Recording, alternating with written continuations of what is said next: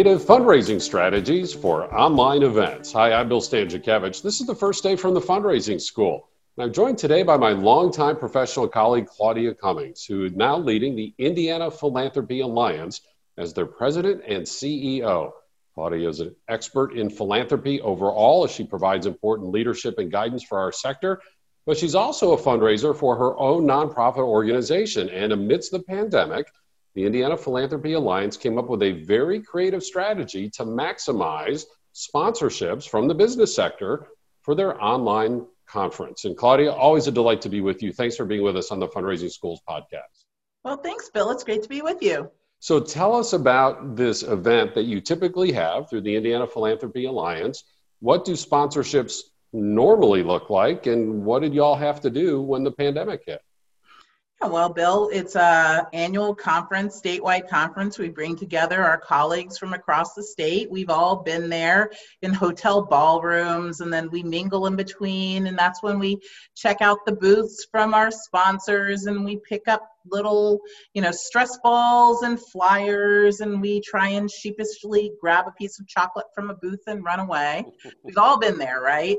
And that's what the fundraising normally looks like. We ask people to sponsor the big dinner and put their ad in our program, and all of a sudden COVID hit, and all of the things that we're typically familiar with seemingly evaporated. But it was seemingly, and we learned pretty quickly that we were able to use the most used word of 2020, pivot and adapt.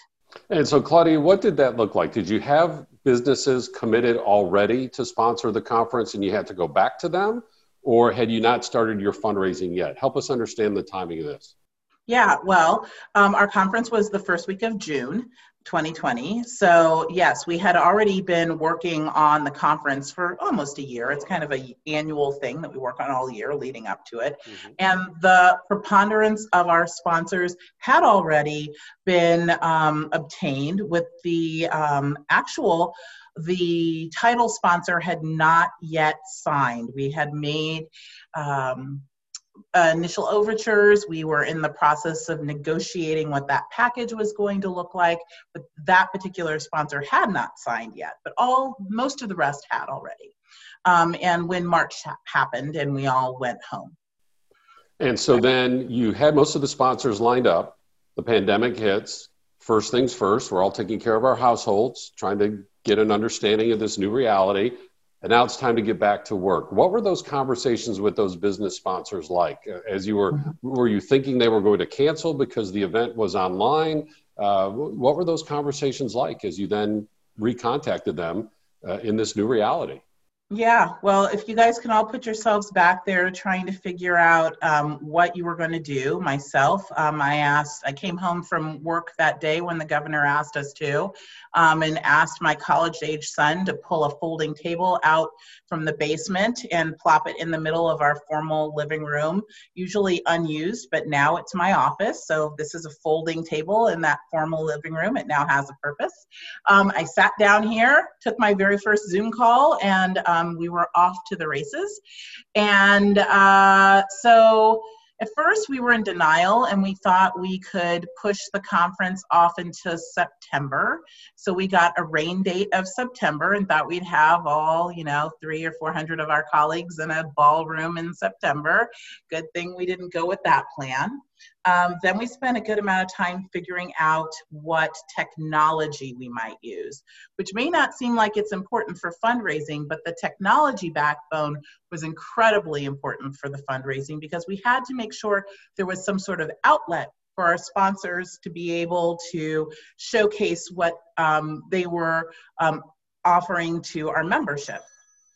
So what happened next was we did a matrix of our potential softwares. We looked at both traditional kind of app-based software that basically just told you kind of what room to go to next and what the sessions were, as well as integrated softwares, which had the sessions that would run inside of them integrated.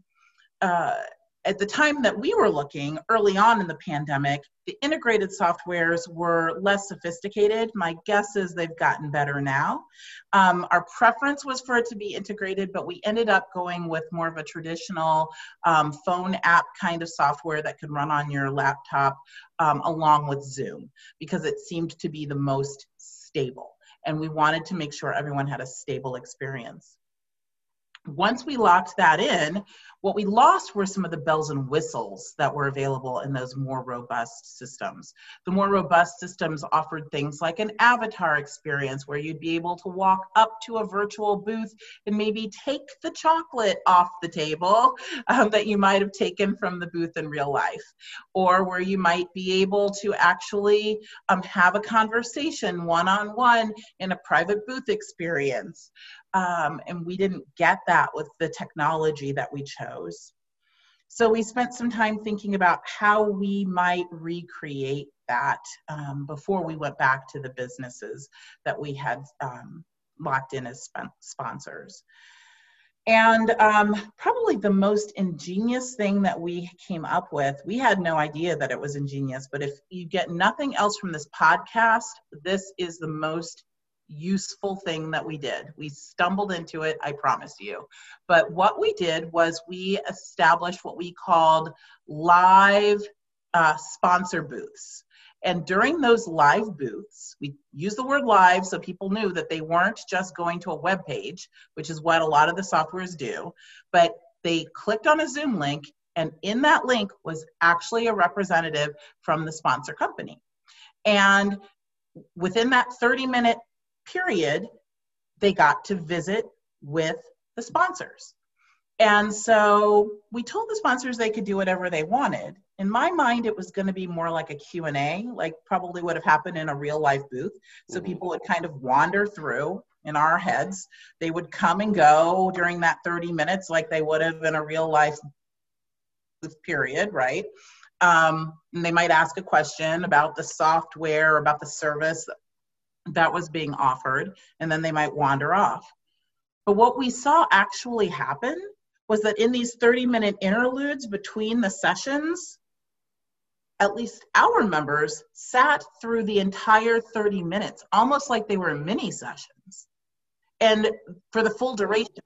And so the vendors had 30 minutes to really showcase their products and services in a way they never would have had in a real conference session, because people would have been doing other things and trying to escape the vendors for anything other than, you know, the giveaway or the chocolate.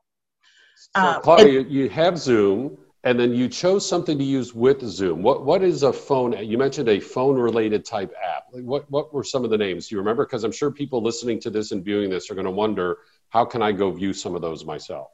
Yeah, so we use something called Attendee Hub, I think is what it was called, through Cvent. And it was fine for what we needed. Okay. There are more robust systems out there that you might want to check out. We used that because it's what we had used before. This is a new world. So I would go out and check. There are so many of these apps. You could even just Google and search. Yep. We had, so there's so many of them. So now if I'm one of the sponsors, I don't have to load my car, drive to your city, stay in a motel, carry around all my exhibit materials. I have this very dedicated half hour, and your participants came in large numbers to these half-hour sessions. What did your sponsors think about this? They loved it. Some of them just went through presentations of their product, like here is my software service and here's how it worked. Some of them spent time getting to know each of our members, and so many of our members participated. We only allowed, in each period, we only allowed 2, maybe 3 of these sponsors to speak per time. So everyone got 1 time, but depending upon your level, if you were a bronze, silver, gold, you got maybe 2 or 3 half-hour periods. Mm-hmm. And there were 20 to 30 people in each of your periods. So that's significant contacts. Some of them spent time getting to know the people that were in the room and kind of personalizing their conversations.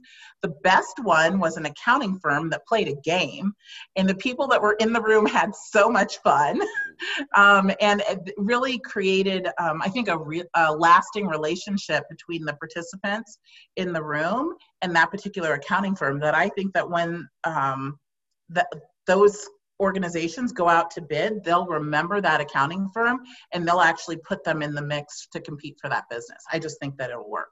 So not a big, large exhibit hall where it's a free-for-all for everybody.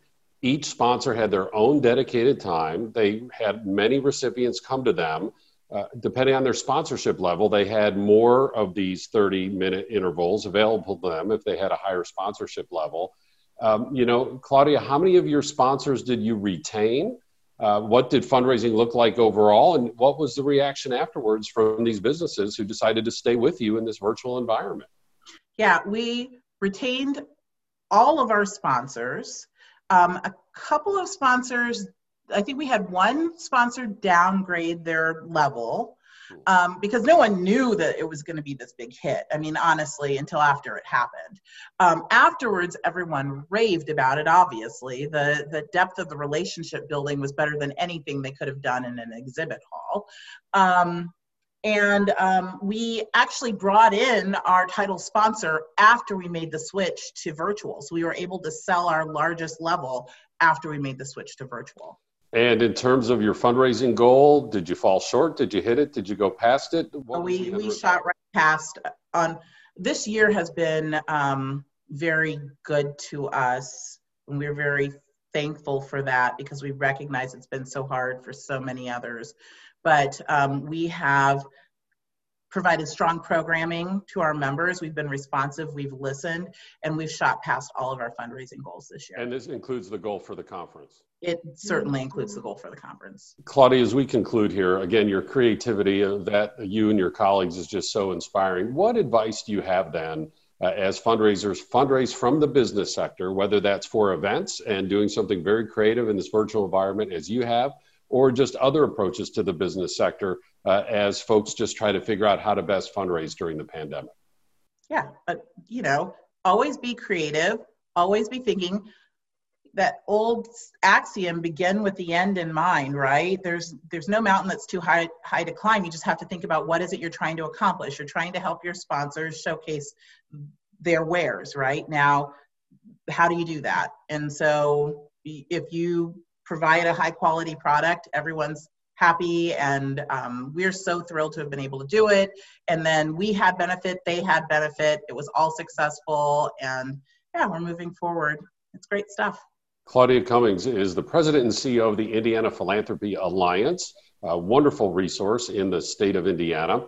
And again, as we teach here at the Fundraising School, if your case for support was strong before the pandemic, your case for support is strong now. And to just amplify what Claudia just said, if you have quality programs and services, you with confidence should still be providing people with opportunities to provide their donations, including our friends in the business sector who could very well still be interested in sponsoring, even with the challenges of the pandemic economy.